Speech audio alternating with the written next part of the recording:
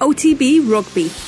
And that's why those of us that aren't cynical but understand the workings see the world rankings as they currently are as very fallible and very loose. Subscribe to the rugby stream on the OTB Sports app now.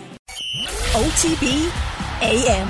The Sports Breakfast Show from Off the Ball. Staying with rugby, Mr. Alan Quinlan joins us on the line this morning. Quinny, how are things?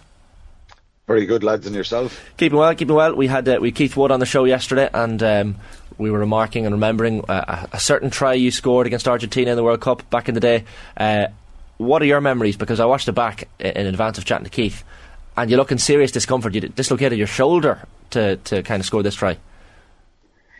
Yeah, my memories, obviously, it was better to get injured scoring the try than it to happen, I suppose, in a training session or something like that. Obviously, it was bitterly disappointing at the time. I was in probably the best shape ever. Mentally, I was in a good place. I wasn't being picked on the back of a few injuries in the back row, so everyone was pretty much available, and I kind of fought my way into the starting team, and it was incredibly exciting to go and play Argentina, given what happened in '99 in the World Cup. So, scoring the try was nice. I just wish I had maybe another half a yard of pace and I wasn't tackled by the Argentinian fullback, and obviously what happened to my shoulder was a pity, because it took me a long time to kind of get back and be able to play properly again with the shoulder. It did affect me for a long time. I had to kind of change the way I trained in the gym and stuff like that, because it took a fair bit of to get the flexibility back and all that kind of stuff and build up the shoulder again. It took a long time, but probably 7 or 8 months later, I was in South Africa on an Ireland tour and came off the bench twice there for that, and I got back in the green jersey again. But certainly, it was disappointing. It was great to score, as I said, and for Woody to be giving me a compliment, it's nice. I don't often get too many compliments from former teammates. They're usually giving out about how annoying I was, but it was nice. It was nice to hear that from Woody. In terms of your pain that you encountered during your career, how was that up there in terms of actual, like, this is sore, like? Bit indescribable, Johnny, if I'm being honest. It was pain that was like, this isn't stopping, like, and it's phenomenal, really. If you get a bang or a knock, or I've broken a few bones. Well, I've broken a good few bones. I broke my thumbs and fractured my jaw. Up to that point, broke fingers, things like that, which are quite sore. Dislocated my thumb as well. But that pain was it was a searing pain that wasn't really stopping until we got into the dressing room, and the medics for the Irish team, and there was a few other medics there who eventually got the shoulder back in place. Once it popped back into place, the pain literally stopped. It was like turning off a tap, and I went off to hospital, got an x-ray, and got back for right at the end of the game, and Ireland had won the game, so that was probably the most important thing in the day, because there was so much pressure on us going into that game. It was kind of bittersweet memories. As I said, I've always kind of held on to that scenario of, at least I scored in a big game, because these things happen in training to players in all sports. They get injured behind closed doors, and it felt like that it was an important try, and at least there was something out of that. But obviously, if I had my time back, I would have preferred not to have got injured and dislocated a shoulder, because I missed the rest of the World Cup, and I missed the Six Nations, where Ireland won a Triple Crown a couple of months later as well, for the first time in 25 years. So it was bittersweet, but nice to hear Woody saying something nice about me. As I said, I don't too often get many compliments. Yeah, saying it was like, I think it was 16-15, maybe the final score in that one. But Woody was the one who lays the ball off to you. You're coming through at absolute full tilt, and as Woody said yesterday, like, it was the pass had to be perfect, but also your run. There was no stopping you. You were literally, there was only one split second in which you could get that ball. Yeah, but you don't really. I didn't really think much about it, to be honest. I just got on his shoulder and he threw a little dummy and then a pass, and Corletto, the full back for Argentina, he's a very quick, physical player, and even from a pace point of view, I suppose I was in really good shape going into that World Cup, and had a few setbacks before that as regards selection and just understanding what it was like to get to that level, the sacrifices you make and all that kind of stuff. So it was great to score it. I think scoring the try, there was always a bit of a joke with guys who played in that match that I saved Irish rugby, that it was so important to try, and I was kind of claiming that I saved the Irish few a lot of money, that we wouldn't have to qualify for the next World Cup, and we were going to come out of the pool and get into the quarterfinals and stuff like that. But Paul O'Connell was always kind of back at me saying that, well, Rog or David Humphreys would have got a drop goal or a penalty to win it. The try didn't really matter. But so in some respects, if Ireland win the World Cup this year, it is sort of down to you, really. Well, a lot of the success in recent times, Johnny, would be down to me, I'd say, because that 15 million that I saved the IRFU back then in qualifying, and so yeah. It's not unrelated, Shane. Credit for it. Yeah. Money helps. I tell you what would be a lovely little lift for the country and rugby in Ireland would be a win over France tomorrow evening, Quinny, 6 o'clock in the World Under 20 Championship final. An emphatic win over South Africa at Athlone Stadium, as we talked to you earlier in the week in the semis. This French team, Ireland getting just over the line against them in the Six Nations, but they are possibly favourites heading into this one, France. It's probably what Paul was saying there beforehand about Dublin Monaghan. It's a little bit like that. Ireland are strong underdogs here, and I think it's nothing really to do with the Six Nations. Ireland can look back and obviously take a lot. You can take a fair bit from that, and it's a massive achievement to win the Grand Slam like they did this year and last year. France have improved a lot. They've added a couple of players. The pace, the power that they have, and they are strong favourites. They've scored, I think it's 29 tries in 4 games, which is a hell of a return, isn't it, to score that many tries? They've only conceded 11, so it's very hard to stop them, Shane, from scoring. If you look at the semi-final against England, they're 17-0 down.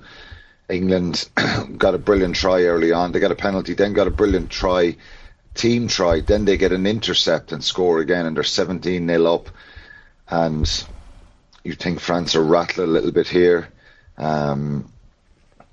They respond, and half time is 24-14 to England, and you think, God, there's an upset on here, and this is good for Ireland, because they're stopping France from playing here effectively, and Ireland, I'm thinking in my head, they can take England. England is a better team for them to play in the final, a better chance maybe. And the response in the second half was phenomenal. It was 24-14, and then 20 minutes later it's 52-24. England scored a try at the end. Just that performance in that second half was a reminder to everyone of how strong they are. I mentioned, I think, on Monday about their number 8. We talk a lot about Brian Gleeson, but their number 8, Marco Gazzotti, is a wonderful player as well. And Baptiste Janou, the scrum half, he makes everything tick for them between forwards and backs. He makes a lot of line breaks. He's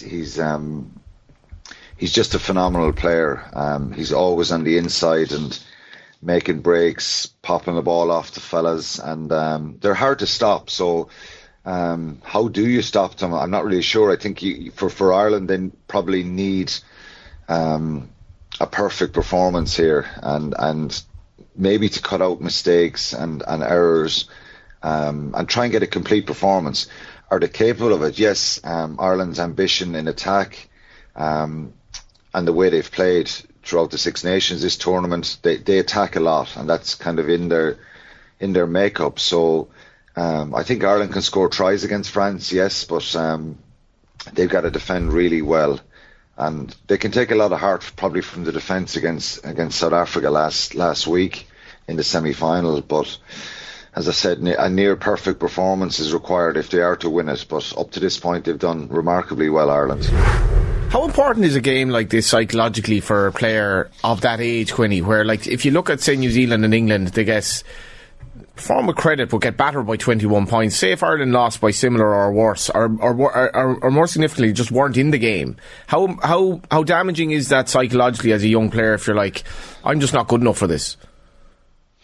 Well, I think, yeah, it's a good question as regards, obviously in any sport, if you get a heavy defeat, particularly in a final, people remember it, don't they? They remember that. But I think up to this point with these players, they've achieved a fair bit. Winning the Grand Slam. It's a big tournament. It was a fantastic performances right throughout the tournament. Getting to a final here, given the start they had when they drew against England, the way they responded, everything that's kind of happened around the tragedies that have affected the squad. Psychologically, will it damage them? Yeah. If you get a big defeat, of course, you'll remember that. The flip side of that is if they were to, be close here with 10 or 15 minutes to go, I think they've shown that they've incredible belief, this team, because they've had a fair few setbacks, aside from the off-the-field stuff. That's been incredible to deal with. They're a side that really respond after they make a mistake or two. They just seem to dust themselves down. And that's probably the most impressive thing for me. They're a very calm side. They're quite patient in what they do. And that's down to good coaching as well. But it's Richie Murphy's done a remarkable job. But there's also a lot of kind of mature leaders in the group. So I think they know what's coming, Johnny. And I don't think anyone will focus on, the reality is France have shown in the tournament. So there's evidence to say there that, they're incredibly powerful. They're after improving a lot since the Six Nations, and they're capable of putting up a big score on anyone. And they don't seem to panic because their captains after the game was talking about, even the 17-0 down, that they were very controlled and calm. Then they're 10 points down at half time, and of course, it's easy to say when you do go out and score loads of tries and win the game. But he was saying that they were very relaxed. They seem to believe that if they just get themselves right here, they're going to score tries against England and win the game. Ireland have to ask questions of them and be really physical. But I really hope. Obviously, we all hope they win, but there's a little bit of a worry here. If France get their tails up, they're capable of pulling away. And I just think this team deserve a real shot at it, and hopefully they can bring a performance that keeps them in the game. And I really believe if they're in the game with 15-20 minutes to go and it's tight, that a little bit of momentum may swing with them. But France are very, very dangerous. It is a delicate balancing act for Richie Murphy as well, isn't it? Like, we have to play our game. So you have to have some middle ground between we have to play our game, but also be conscious of the fact that we basically sort of need to have a 10 out of 10 performance, and we also need to somehow suffocate France in the sense of make this like as close as possible for as long as possible. So I don't know, you have to inculcate a lot of belief maybe, but at the same time we can't kind of get ahead of ourselves here. Yeah, well, I think, and it's probably my own mentality from being out there and on the field and playing. The worst thing anyone can do sometimes is, sometimes you see it in football where somebody scores a goal against the run of play and you shut up shop for the day and you bring on an extra defender and all that stuff. Doesn't really work in rugby unless the conditions are absolutely horrendous, and maybe it's only just penalties that are winning the game, and handling is really difficult. I think Ireland have to focus on their own performance, and I think they're capable of causing France problems in attack, and that's where they obviously have to really kind of have their mindset that they've got to play rugby and back what they've done in this tournament and in the Six Nations, because last week they defended for long periods in that semi-final and then scored 3 great tries in the second half. They've got to front up, and he's picked a very physical side. So it's not a case of trying to contain France, because if you do that, I think you run into problems. They have to be brave and go for it as well, and I think they will be. I think from Richie Murphy's kind of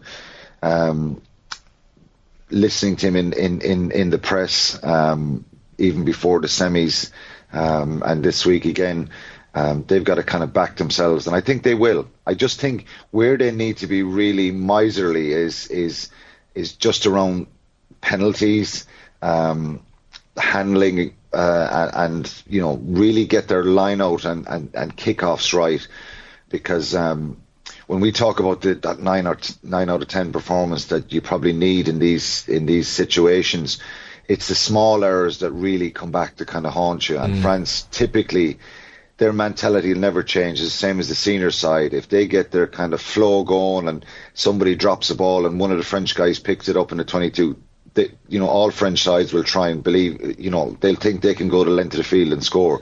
In those moments, it's Ireland have got to be really rock solid and kind of strong defensively and just shrewd in their game. So their kicking game is really important as well.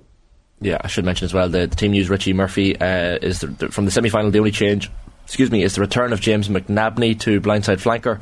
He was suspended, of course, for high tackle earlier in the tournament. Jim Mangan moves then from blindside flanker to second row. Your prediction, briefly, Quinny, for that one, how do you think it's going to go? Oh, I don't know. I think it's it's France it's going to be difficult to stop them. And on the basis of what we've seen, France probably are that little bit better. But there's a side of me then that thinks that everything that's happened, the under 20s have become really, really tight, and I'm sure that they do themselves proud, but I think France probably just win this on the basis of what we've seen.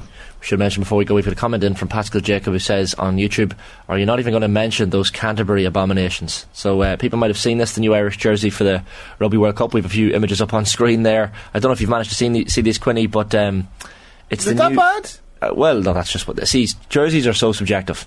I actually think they're lovely. It's not abominable. No, it's definitely not. I don't know. The jersey is said to be, quote, the most technologically advanced ever produced by Canterbury, and officially launched alongside the kit sponsors We Go Together campaign, calling on Irish fans across the world to unite in support of the team. So it's challenging Quinny's intervention in terms of if Ireland do win the World Cup, it'll be down to the jersey pretty much. True. Have you seen these jerseys yet, Quinny? Yeah, I saw some shots online. Yeah, I think they're nice. I'd obviously like to see it kind of up close and see what they're kind of a brighter green, aren't they? Yeah. Definitely not as dark as the 07. Initially, I thought it was a T-shirt that Peter O'Mahony, Ian Henderson, and who's the other player yesterday? It's put it up there again. Oh, Ross Byrne. Yeah, I think they're going for that look as well, Quinny. Like Ross Byrne could be just showing up in like a boozer in Ballsbridge there, and it's like, oh yeah, whatever. You look well. It's a great shot. The first thing I thought of is. None of the three of them know what a razor is used for, because they all have this kind of beards on them and stubble and stuff. Nobody shaves anymore, do they? No, myself and Johnny don't clearly either. No. Here with the handsome lads, no, to be fair though. This is it. Yeah, this is it. Also the three rugby lads. What was the question again? Getting distracted, sorry. Jeez. Quinny, great stuff as always. Thanks a million. Cheers, thanks lads. OTB AM. The Sports Breakfast Show from Off the Ball.